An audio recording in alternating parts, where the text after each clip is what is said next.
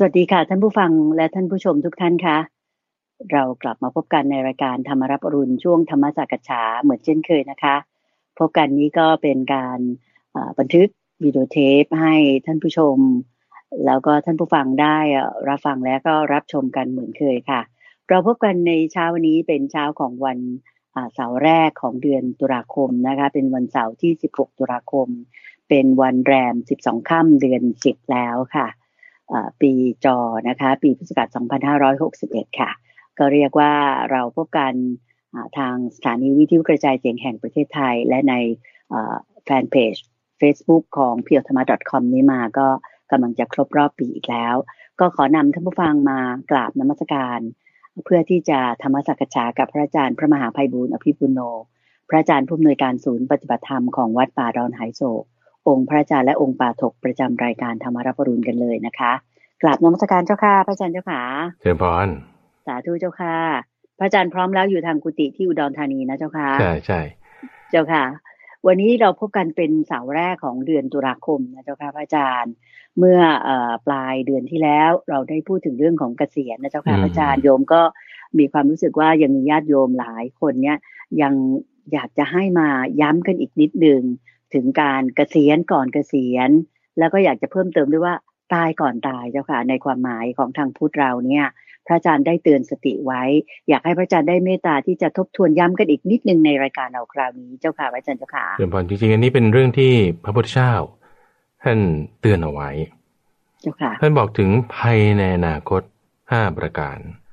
ที่ถ้าเมื่อเราเห็นอยู่เนี่ยควรแท้ที่เราจะต้องเป็นผู้ที่ไม่ประมาทพยายามทำอะไรสักอย่างใดอย่างหนึ่งเพื่อที่ได้อะไรสักอย่างอีกอย่างใดอย่างหนึ่งมาสมมติเราพยายามทำอย่างใดอย่างหนึ่งเพื่อที่จะได้สักอีกอย่างใดอย่างหนึ่งมาเพื่อที่เมื่อเรามีอย่างนี้แล้วความแก่ที่มาถึงแน่ใช่ไหมเราก็ยังเป็นผู้ที่ผาสุกอยู่ได้ความตายที่จะมาถึงเราก็ยังจะเป็นผู้ที่ผาสุกอยู่ได้เพราะอย่างกรณีของคนที่เกษียณอย่างเงี้ยแน่นอนชื่อเสียงยศตำแหน่งหัวโขนอะไรคุณถอดออกหมดใช่ไหมความแก่ก็เริ่มมาขึ้นเจ็บไข้ได้ป่วยไปหาหมอพวกนี้คือภัยในอนาคตคือเขาจึงเป็นหลักกิโลเมตรเป็นมายล์สโตนที่คอยเตือนอยู่ว่านี่คุณออกไปแล้วนะคุณจบแล้วนะหมดรอบแล้วนะสิ้นแล้วเกษียณนี่คือสิ้นแล้วเนี่ยเพราะฉะนั้นก่อนที่จะถึงวันนั้นเราจะต้องเตรียมตัวตั้งแต่วันนี้เตรียมอะไรเพื่อที่เราเมื่อมีสิ่งนี้แล้วพอถึงวันนั้นเราจะยังเป็นผู้ที่ผาสุกอยู่ได้ไม่ใช่แค่เรื่องการแบบออกจากงานนั่นก็คือความแก่นั่นเองยังรวมถึงความตายยังรวมถึงความตายยังรวมถึงโรคภัยไข้เจ็บยังรวมถึงบางทีอุบัติเหตุยังรวมถึงข้าวยากหมากแพงยังรวมถึงความที่สงแตกกันแต่ภายในอนาคตเนี่ยไม่ใช่มีแค่ความแก่ความตายความเจ็บเท่านั้นยังมีหลายอย่างเพราะฉะนั้นในหลายๆอย่างที่อะไรล่ะที่จะมาเตือนสติเราตรงนี้จึงเป็นเรียกว่าเป็นเทวทูตเป็นเทวทูตที่ต้องให้เรามาระลึกนึกถึงอยู่ตลอดเวลาซึ่งเทวทูตนี่มีหลายอย่างโดยภายในอนาคตนี่มีหลายอย่างทีนี้ตามคำถามที่คุณเตือนใจโพสต์พูดมาเมื่อสักครู่นี้ก็คือว่าจึงมีคำพูดที่พูดขึ้นมาว่าเตรียมแก่ก่อนแก่เตรียมตายก่อนตาย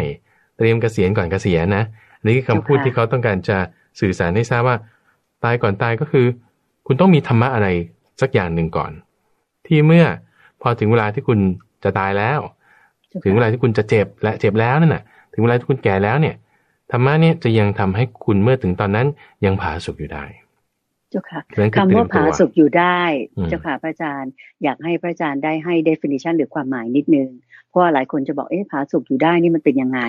อยากให้พระอาจารย์แนะนำนิดนึงเจ้าค่ะว่าพอเราเตรียมตัวก่อนตายหรือว่าเตรียมตัวก่อนเกษียณเตรียมตัวก่อนเจ็บไข้ได้ป่วยหรือแก่แล้วจริงๆเนี่ยคำว่าผาสุกอยู่ได้เราจะคือผาสุกทางไหนทางใจทางกายอย่างไรเจ้าค่ะนิมนต์เจ้าค่ะถ้าเราจะพูดถึงคำว่าผาสุกพระพุทธเจ้าจะเปรียบเทียบส่วนต่างในธรรมะของท่านเนี่ยจะเปรียบเทียบส่วนเหมือนเปรียบเทียบส่วนต่างเจ้าค่ะส่วนต่างของคำว่าผาสุกก็คือแบบวุ่นวายร่ำให้คร่ำครวญทุบกชกตัวถึงความเป็นผู้งุนงงพลังเผลอโอ้ฉันเจ็บแล้วฉันจะทำยังไงโอ้ฉันจะตายแล้วโอ้ฉันเกษียณแล้วจะแบบวุ่นวายเจ้าค่ะ depress แบบซึมเศร้าคือสุดโต่งสองข้างนะ ร่ำให้คร่ำครวญทุบบกชกตัวถึงความเป็นผู้งุนงงคลั่งเพ้อ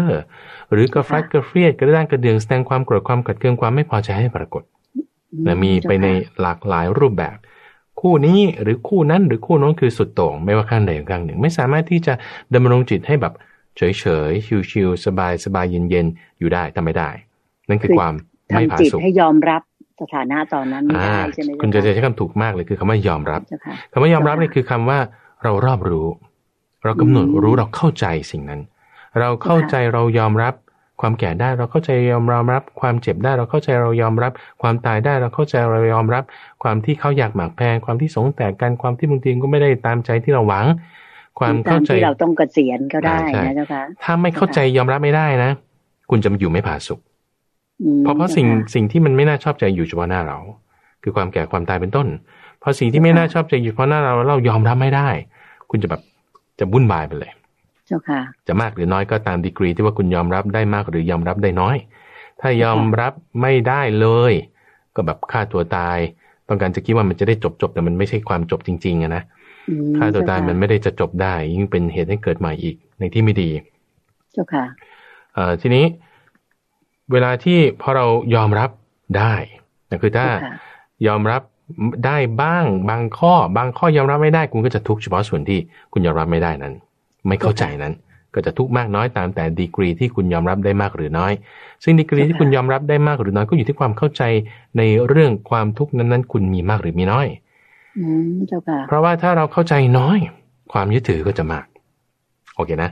ถ้าเราเข้าใจเรื่องความแก่น้อยเราเข้าใจเรื่องความตายน้อยเราเข้าใจเรื่องเกษียณน้อยเราเข้าใจเรื่องเจ็บไข้ได้ป่วยน้อยว่ามันก็เป็นธรรมดามันอย่างนี้ความยึดถือในความไม่เจ็บไข้ความยึดถือในความไม่มีโรคความยึดถือในชีวิตความยึดถือในสิ่งต่างๆจะมีมากเจ้าค่ะโอเคคุณจะให้เรามาพูดช้าๆว่าท่านผู้ฟังเนี่ยจะได้ฟังได้เข้าใจด้วยนะเจ้าค่ะย้ำอีกครั้งนึงเจ้าค่ะว่าถ้าเรามีความเข้าใจในเรื่องความแก่หรือความตายน้อยความยึดถือในความเจ็บไข้ความยึดถือในความไม่มีโรคความยึดถือในชีวิตจะมากคือมันจะแปรผกผันกันโอเคนะถ้าเรามีความเข้าใจเรื่องความแก่มากเรามีความเข้าใจเรื่องความตายมากความยึดถือในความไม่มีโรคความยึดถือในชีวิตจะน้อยเพราะความยึดถือน้อยสิ่งที่เป็นความแก่มาถึงสิ่งที่เป็นความตายจะมาถึงเราจะยอมรับมันได้เจ้าค่ะเวลาเรายอมรับมันได้ความผาสุกเราก็จะมีมากความไม่ผาสุกก็จะมีน้อยก็คือไม่ทุกข์มากอะไรอย่างนี้ใช่ไหมเจ้าค่ะเพราะเราเตรียมใจมาแล้วใช่คำว่าเตรียมใจนั่นคือมีความเข้าใจนั่นเองคำว่าเตรียมใจก็สำนวนที่เขาพูดกันก็คือเตรียมตัวตายก่อนตายเตรียมแก่ก่อนแก่เงี้ยนะอันนี้คือคำก่อนเกษียณใช่อันนี้คือคำที่เขาพูดกันในสมัยปัจจุบันแต่ศัพท์ที่พระพุทธเจ้าท่านใช้ก็คือว่าให้คอยระวังภัยที่จะมาในอนาคต5ประการเหล่านี้ยังมีภัยอื่นๆอีกนะนี่คือพูดถึงในพระสูตรเบื้องต้นที่ยกมาในอังคุตรนิกายเนี่ยว่ามีภัยอยู่5ประการพระอาจารย์เมตตาย้ำนิดเดียวไหมเจ้าค่ะว่าภัย5ประการนี้มีอะไรบ้างเจ้าค่ะหนึ่งคือความแก่แต่ความแก่คืออะไรคือความที่ผมงอกฟันหลุดหนังเหี่ยวตัวตกกระหลังค่อมต้องใช้ไม้เท้าพวกนี้คือความแก่ความตายก็คือการสิ้นไปแห่งอินทรีย์คือชีวิตความที่ไม่มีลมหายใจความที่ดับไปความที่กายเริ่มเน่าเปื่อยไปนี่คือความตายยังรวมถึงความเจ็บไข้ความเจ็บไข้ก็คือความไม่สบายกายความที่ร่างกายอาหารไม่ย่อยความที่ต้องมีคนพยุงให้ลุกให้เดินไม่มีกำลังนอนจมกองมูดกองคุดของตัวเองนี่คือความเจ็บไข้อย่างที่4คือความที่ข้าวยากหมากแพงอาหารหายากอาหารหายากซึ่งเดี๋ยวนี้อาหารแพงขึ้นนะคุณใจใช่เจ้าค่ะอย่างช่วงการปฏิบัติธรรมที่วัดเนี่ยไปซื้อผักถุงนึงเนี่ยเมื่อก่อน 300-400 เดี๋ยวนี้เกือบ1,000อย่างเงี้ยเจ้าค่ะอาหารแพงขึ้นมากอย่างที่5ก็คือความที่หมู่คณะแตกกันหมู่คณะแตกกันก็คือสงฆ์แตกกันเดี๋ยวนี้ก็เริ่มมีรอยร้าวเริ่มมีความไม่ดีเกิดขึ้นพอสงฆ์แตกกันการที่จะทำในใจถึงคำสอนของผู้รู้ก็จะทำได้ยากหรือเวลาที่เป็นภัย5อย่างใช่อย่างเวลาที่อาหารหายากอย่างเงี้ยที่ไหนอาหารหาง่ายคนก็จะแห่กันไปที่นั้น พอแห่ไปที่นั้นเนี่ยการอยู่คลุกคลีปะปนกันก็จะมีขึ้นพอมีการอยู่คลุกคลีกันปะปนกันแล้วการที่จะมาทำในใจถึงคำสอนของพระพุทธเจ้าก็จะทำได้ยากพอทำได้ยากความที่คุณจะเข้าใจความทุกข์ก็น้อยพอความเข้าใจความทุกข์น้อยลงความทุกข์นั้นมาถึงจริงๆก็จะเครียดก็จะมีปัญหา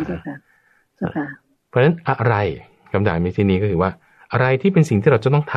ำเพื่อให้เรามีพอมีอะไรอย่างนั้นแล้วความแก่ความตายความทุกข์อะไรมาถึงก็ตามเราจะยังเป็นผู้ที่ผาสุกอยู่ได้เจ้าค่ะโอเคสิ่งนั้นคืออริยมรรคมีองค์8อริยมรรคมีองค์8ซึ่งมรรค8เนี่ยคือเป็นพระพุทธเจ้าใช้คำว่าภาวิตาภาวิตาเนี่ยคือเป็นลักษณะของทักษะที่ฝึกเพราะฉะนั้นอย่างคนที่แบบว่าฉันทำงานมาทั้งชีวิตเลยแบบสู้งานเต็มที่ขยันขันแข็งโตแต่พอจะเกษียณแล้วเนี่ยก็ใช้ไปเดี๋ยวทำแล้วมันไม่ค่อยอยากไปไม่สนใจไม่คิดว่ามันจำเป็นอย่างนี้นะแต่จำเป็นมากๆเลยเพราะว่าความแก่ความตายนี่มาแน่เมื่อมาถึงแล้วเราจะทำยังไงให้เราเป็นผู้ที่จะอยู่ผาสุกได้นี่คือสำคัญทำยังไงจะให้เราเป็นผู้ที่อยู่ผาสุกได้เราต้องมีมรรค8ไงเราต้องมีมรรค8เยี่ยมบอลมรรค8นี่โยมก็อยากจะให้พระอาจารย์เมตตาได้เรียนย้ำท่านผู้ชมกันอีกครั้งหนึ่งเจ้าค่ะสำหรับลูกศิษย์ที่ทราบอยู่แล้วเนี่ยโยมก็ขออภัยที่ว่าจะขอย้ำตรงนี้สำหรับท่านที่ไม่ได้ศึกษามาทางนี้จริงๆฟังพระอาจารย์พูดมรรค8มาเรื่อยๆเนี่ยอยากให้พระอาจารย์ได้แอพพลายหมายถึงว่าลองพูดให้คนที่ไม่เคยปฏิบัติธรรมเลยเนี่ยเข้าใจว่าการที่จะเริ่มต้นทำมรรค8นั้นเริ่มง่ายๆอย่างไรเจ้าค่ะพระอาจารย์เจ้าค่ะนิมนต์เลยเจ้าค่ะมรรค8เนี่ยคือทางหนทางซึ่งหนทางเนี่ยถ้าเราเปรียบเทียบนะอย่างสมมติถนนจากกรุงเทพมาอุดรธานีหรือไปเชียงใหม่อย่างเงี้ยมันต้องมีองค์ประกอบต่างๆเหมือนกันตัวเราเป็นเหมือนเมืองหนึ่งเป็นคนหนึ่งก็ต้องมีองค์ประกอบในด้านต่างๆถนนก็จะต้องมีเลนส์มีไฟการจราจรมีป้ายบอกทางอะไรต่างๆชีวิตเราเนี่ยมันก็จะประกอบด้วยกายวาจาใจกายวาจาใจแล้วทางกายคุณก็ต้องมีสิ่งดีๆทางกายอะไรคือสิ่งดีๆทางกายก็ไม่ฆ่าสัตว์ไม่ลักทรัพย์ไม่ประพฤติผิดในกามการที่ไม่ดื่มสุราเมรัยแล้วก็การที่แสวงหาทรัพย์อาชีพที่มีความสุจริตไม่เบียดเบียนใครอันนี้คือในทางกายในทางวาจาก็จะต้องไม่พูดโกหกไม่พูดส่อเสียดไม่พูดเพ้อเจ้อไม่พูดคำหยาบทางวาจาเราก็ดีเนี่ยก็เป็นองค์ประกอบที่ดีทางใจการคิดจะคิดถึงคนอื่นคิดถึงตัวเองคิดถึงอดีตหรือคิดถึงอนาคตก็ตามไม่เป็นความคิดที่เป็นไปเพื่อเบียดเบียนตนเองผู้อื่นหรือทั้งสองฝ่ายไม่เป็นพยาบาทไม่เป็นไปความคิดเป็นในทางกามถ้าเราดูแลแค่3อย่างนี้ได้นะคุณใจทางกายทางวาจาแล้วก็ทางใจได้เนี่ยชีวิตเราดีมากชีวิตเราดีมากที่นี่เป็นอย่างนี้นะอย่างคนที่ทำงานหรือว่าคนที่อยู่ในครอบครัวครองเรือนอาจจะทำงานนอกบ้านหรือทำงานในบ้านทำงานเป็นแม่บ้านหรือทำอะไรสักอย่างหนึ่งคุณมันก็ต้องทำอะไรสักอย่างหนึ่งนะทีนี้คุณทำไปทางกายถูกป่ะแล้วปรากฏว่าเจอสิ่งที่ไม่น่าพอใจคนนี้ทำไมทำกันแบบนี้หรือคุณอยู่บ้านเฉยๆอย่างเงี้ยคือเพื่อนบ้านบางทีก็มีปัญหาเจ้าค่ะทีนี้พอมีปัญหากับเพื่อนบ้านทำไงความคิดนี่มันระวังยากโอเคปากอาจจะไม่ด่าเขาใช่ไหมว่ามืออาจจะไม่ตีเขาพัวไปไม่ทำแต่ว่าบางทีใจมันคิดไอ้นี่ทำไมเป็นอย่างนี้คืออยากจะด่าเขาแต่อย่าด่าอยู่ในใจด่าอยู่ในใจหรือไม่ก็คิดให้เขาแบบว่าไม่ได้ดีอะไรเงี้ยสาบแช่งเขาแต่อยู่ในใจอย่างเงี้ยใจนี่แหละเป็นสิ่งที่ต้องควบคุมคือคนที่ควบคุมกายได้แล้วนี่คือคุณมีสติระดับหนึ่งแน่นอนควบคุมวาจาได้นี่คุณมีสติอีกระดับหนึ่งแน่นอนละเอียดลงมานะคือใจของเราเนี่ยจิตของเราเนี่ยนะอยู่ในใจเนี่ยควบคุมวาจาสมมติคุณในใจจะพูดอะไรพระมหาไพบูลย์จะพูดอะไรท่านผู้ชมจะพูดอะไรเนี่ย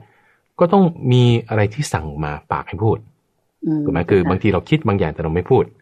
การที่อะไรที่มาสั่งปากให้เราพูดได้นั่นแหละคือในช่องทางใจของเราอยู่ในใจแล้วควบคุมไว้แล้วนะควบคุมไว้แล้วในระดับหนึ่งกายเราก็เหมือนกันคุณจะขยับมือไปหยิบไอ้นี้หรือเดินไปที่นั่นก็ต้องมีอะไรมาสั่งควบคุมเอาไว้นั่นคือในทางใจเพราะฉะนั้นคือถ้าผมว่าใจเราควบคุมไม่ได้บางทีเราก็เผลอออกมาควบคุมวาจาไม่ได้ควบคุมกายไม่ได้อย่างคนที่แบบ ฆ่าสัตว์หรือว่าด่ามาฉันก็ด่าตอบทันทีอย่างเงี้ยเจ้าค่ะอันนี้คือแบบว่าควบคุมวาจายังไม่ได้พูดอะไรก็พูดไปหมดเลยอย่างเงี้ยนะเจ้าค่ะเพราะฉะนั้นแสดงว่าเรามีสติระดับหนึ่งที่คนที่สำหรับคนที่ควบคุมกายได้ควบคุมวาจาได้ถ้าควบคุมไม่ได้เลยคือจิตไม่มีพลังอะไรเลยเนี่ยกายก็ควบคุมไม่ได้วาจาก็ควบคุมไม่ได้ความจริงที่เราไม่ฆ่าสัตว์ได้เรารักษาศีลได้ความจริงที่เราไม่พูดโกหกได้เรายังพูดที่แบบไม่พูดกระเทือนจิตคนอื่นเขาแสดงว่าคุณมีสติระดับหนึ่งตรงนี้คือพัฒนาได้ละเจ้าค่ะคือพัฒนาได้เริ่มจากตรงนี้โดยเฉพาะยิ่งคนที่ถ้าฝึกทำงานมาอย่างคนที่เกษียณอายุหรือว่ามีความสำเร็จในชีวิตในระดับหนึ่งนะแต่ว่าคุณมีสติในระดับหนึ่งแน่นอนนะคุณใจหมายว่าประสบความสำเร็จในระดับหนึ่งนี่คือหมายว่าไม่ได้โกงเข้ามาหรือว่าไม่ได้ทำชั่วในลักษณะทางกายทางวาจาเพื่อให้มีชื่อเสียงอะไรอย่างนั้นแต่ว่าทำดีมาก่อนมีความดีทางกายทางวาจาเนี่ยพัฒนาให้เพิ่มเติมได้ไม่ยากได้ไม่ยากจุดตรงนี้เราจะทำยังไงตรงนี้เจ้าค่ะอยากจะขอคำแนะนำพระอาจารย์เจ้าค่ะเดี๋ยวบอกเครื่องมือที่เราต้องมีทางกายที่เราควบคุมได้เพราะเรามีเครื่องมือคือศีลเนี่ยเป็นเครื่องมือที่เราต้องใช้ในการควบคุมทางกายของเราให้ไม่ฆ่าสัตว์ไม่ลักทรัพย์ใช่ไหมเพราะศีลจะคุมเอาไว้คุณมีสติในระดับที่ทำให้ศีลเกิดได้นั่นคือสติระดับหนึ่งวาจาเพิ่มขึ้นมาละเอียดลงมาอีกเครื่องมือก็คือสัมมาวาจาเครื่องมือก็คือสัมมาวาจาเราแบบไม่พูดด่าคนนั้นคนนี้แต่เราพอแบบจะอัดอั้นคำพูดเราได้นะรู้จักที่จะพูดดีกันได้แล้วก็ละเอียดลงมาขึ้นอีกสติคุณก็เพิ่มขึ้นมาอีกเครื่องมือในทางใจที่เราจะกำหนดได้นั่นคือสัมมาสติพระพุทธเจ้าเรียกว่าสัมมาสติคือการระลึกได้และสตินี่คือการระลึกได้หมายถึงการระลึกถึงสิ่งที่ทำจำคำที่พูดแล้วแม้นานได้เจ้าค่ะพอเรามีสติปุ๊บนี่คือสตินี่เป็นมาตามสายงานอยู่แล้วนะพระพุทธเจ้าบอกว่าสติเป็นอธิปดีคือเป็นใหญ่มาตามสายงานคือไม่ใช่ว่าเราทำกายได้ดีเราจะไม่มีสติเรามีแน่นอนเราทำวาจาได้ดีเราก็มีสติแน่นอนสติเนี่ยก็จะค่อยมีกำลังมากขึ้นแล้วก็จะเสริมเรื่องทางใจของเราเนี่ยให้มีสติมากขึ้นได้แต่จึงเป็นใหญ่มาตลอดเรามีกำลังอยู่แล้วเพียงแต่ฝึกให้เพิ่มมากขึ้นเจ้าค่ะอันนี้คิดว่าท่านผู้ฟังและท่านผู้ชมที่รับฟังพระอาจารย์พระมหาไพบูลย์อภิปุโนสักกัจฉามานี่โยมเชื่อมั่นว่าหลายท่านเริ่มมองเห็นทางแล้วนะเจ้าค่ะอันนี้เราหมายถึงคนที่ไม่เคยเตรียมใจหรือว่าไม่เคยปฏิบัติธรรมมาก่อนนะเจ้าค่ะพระอาจารย์เจ้าค่ะทีนี้เมื่อสักครู่พระอาจารย์พูดมาถึงเรื่องของกายควบคุมกายวาจาและใจแล้วนะเจ้าค่ะทีนี้พอเราควบคุมต่างๆได้แล้วเนี่ยอยากให้ทุกท่านเนี่ยรู้สึกว่ามีกำลังใจว่าท่านเดินมาถูกทางแล้วแหละจนกระทั่งชีวิตมาถึงปัจจุบันเนี่ยก็ต้องมีสติมีการควบคุมอะไรของเราเพื่อที่จะดำรงชีวิตอยู่ในสังคมได้ระดับหนึ่งดีแล้วนะเจ้าค่ะทีนี้สุดยอดของอริยมรรคมีองค์8เนี่ยพอมีสติแล้วพอเราฝึกสติได้ดีขึ้นสมาธิก็จะตามมาแล้วก็จะมีเรื่องของที่เป็นสุดยอดไปสู่พระนิพพานต่อไปเจ้าค่ะมีปัญญาพระอาจารย์เมตตาย้ำตรงนี้นิดเถิดเจ้าค่ะสำหรับคนที่ถ้าถึงวัยแล้วถึงภัยแล้วความผาสุกเนี่ยก็จะเป็นไปตามลำดับขั้นแต่ที่ว่าพอมีความแก่มาถึงแล้วมีความเจ็บไข้มาถึงแล้วเราจะยังเป็นผู้ที่ผาสุกได้ไหมความผาสุกนี้ก็มีมากน้อยไม่เท่ากันคนที่รักษากายรักษาวาจาได้ความผาสุกเขาก็จะมีในระดับที่กายนั้นจะทำให้เกิดขึ้นได้วาจานั้นจะทำให้เกิดขึ้นได้เช่นอาจจะไม่มีคดีความโอ้ยบางคนนะเกษียณนะคุณเดินใจโอ้คดีความนี่ตามมาเป็นหางว่าวหรือว่าแบบมีเรื่องคนนั้นคนนี้ก็เพราะปากเจ้าของเพราะว่าการกระทำของเจ้าของก็ความทุกข์พวกนั้นจะไม่มีความผาสุกที่อาศัยกายอาศัยวาจาเกิดขึ้นก็จะเกิดขึ้นได้นะที่บางทีมันทุกข์ใจเครียดให้เรื่องนั้นอย่างใดอย่างหนึ่ง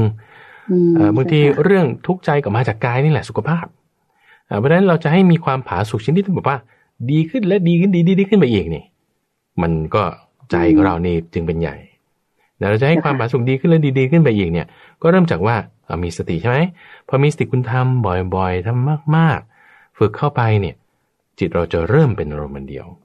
จิตเราจะเริ่มเป็นอารมณ์เดียวคำว่าจิตเริ่มเป็นอารมณ์เดียวเนี่ยเพราะอะไรเพราะว่าคนที่ตั้งสติมีการระลึกถึงสิ่งใดสิ่งหนึ่งได้เนี่ยจิตเขาก็จะค่อยระงับลงหลักการที่พระพุทธเจ้าเคยตรัสไว้ตอนก่อนการตรัสรู้ท่านบอกว่า คนที่ถ้าตรึกไปในเรื่องใดๆมากเนี่ยจิตก็จะน้อมไปด้วยอาการอย่างนั้นอย่างนั้นเพราะฉะนั้นถ้าเราตรึกไปในเรื่องที่ไม่ดี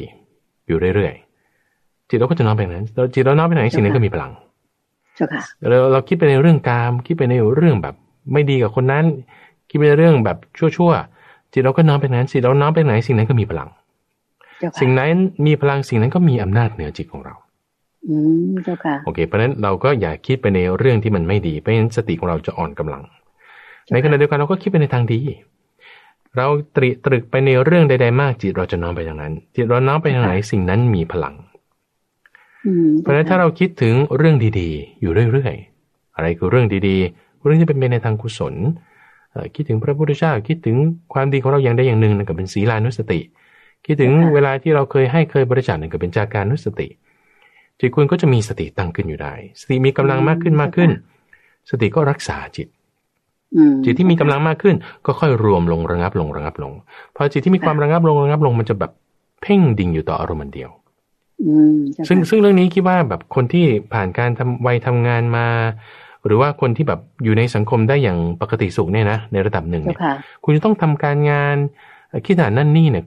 ยังไงคุณก็ต้องมีสมาธิในระดับหนึ่งนะอย่างเด็กที่เขาสอบผ่านจากระดับประถมมามัธยมหรือผ่านจากระดับมัธยมมาอุดมศึกษาได้ถ้าเผื่อว่าเขาไม่สามารถเอาจิตจดจ่ออยู่ในข้อสอบที่เขาทำคือสมมติว่าคนที่แบบไม่เอาจิตจดจ่อได้ใช่ป่ะเห็นข้อสอบมาก็โอ้โหอะไรกันเนี่ยจะทำยังไงคิดไม่ออกแบบปัสสาวะราดเลยอย่างเงี้ยนะคุณสอบไม่ผ่านแน่นอนนี่คือสมาธิคุณไม่มีแหละแต่ความจริงที่ว่าเราผ่านมาเป็นลำดับขั้นเราอยู่ในสังคมได้นี่แสดงว่าคุณต้องมีสมาธิระดับหนึ่งอยู่แล้วเป็นสมาธิระดับชนิดที่มีความคิดแน่นอนเรายังต้องคิดเรื่องนั้นเรื่องนี้อยู่การงานอยู่ประชุมอยู่คิดอ่านการงานได้นี่มันเป็นสมาธิชนิดที่เป็นความคิดแน่มันก็เป็นสมาธิระดับหนึ่งทีนี้ในความคิดเรื่องราวต่างๆเหล่านั้นจิตเราเนี่ยระงับลงจากอะไรระงับลงจากคิดฟุ้งซ่านระงับลงจากคิดเรื่องคนอื่นระงับลงจากคิดเรื่องที่ไปในทางไม่ดีทำให้เรามาจดจ่อยในเรื่องใดเรื่องหนึ่งที่เราคิดมีการงานของเราเป็นต้นได้ถูกไหมพอระงับลงนั่นคือดีแล้วที่ละเอียดไปกว่านั้นมีอีกระงับลงไปอีกระงับลงไปอีกระงับลงไปอีกนั่นก็คือเป็นความสึกที่จะลึกซึ้งลงไปอันนี้เราจะทำได้ไงตั้งสติไว้ให้ดีสติถ้ามีกำลังมากขึ้นเนี่ยจิตเราน้อมไปในทางกุศลใช่ไหมจิตมันจะระงับลงพอจิตระงับลงจิตเราก็จะรวมลงเป็นอารมณ์เดี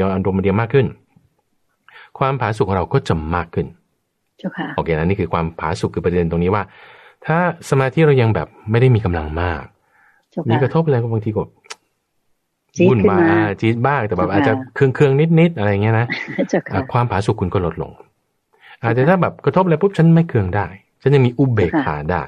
มีการวางเฉยได้ในลักษณะที่ไม่ให้สิ่งที่เป็นอกุศลธรรมเกิดขึ้นในจิตของฉันเนี่ยความผาสุกมันก็มีเพราะความผาสุกมีก็ไม่มีปัญหาอะไรกับใครฝนจะตกแดดจะออกเศรษฐกิจจะเป็นยังไงใครจะมาเป็นรัฐบาลหรือว่าเรื่องข้างบ้านเพื่อนจะเป็นยังไงชิลเฉยสบายแต่ความผาสุกคุณจะมีมากขึ้นตามลำดับของเรื่องกายวาจาและใจที่คุณควบคุมได้มากน้อยตามลำดับซึ่งตรงนี้ที่คุณใจพูดถามเมื่อตอนแรกนะว่าแล้วคนที่เขาแบบไม่เข้าใจเลยเขาจะไปทางไหนได้ยังไงต่อไปเจ้าค่ะพระอาจารย์เมตตาชี้แนะนิดนึงเจ้าค่ะคือพื้นฐานเรามีอยู่แล้วอย่างที่ว่ากายวาจาคุณมีแล้วทางใจไม่ยากเหมือนขับรถเจ้าค่ะตอนแรกๆเราฝึกขับรถเนี่ยบางทีเราก็จะคือคุณจะใช้ขับรถเป็นถูกไหมหรือว่าท่านผู้ฟังท่านผู้ชมที่ขับรถเป็นเนี่ยจะรู้ว่าตอนฝึกขับรถแรกๆเนี่ยนะมันไม่ได้ง่ายนะทั้งเกียร์พวงมาลัยกระจกอีก 3-4 บานแล้วยังจะต้องดูทางด้วยจังหวะต้องถูกเวลาต้องได้ความเร็วต้องเหมาะสมทิศทางต้องเป็น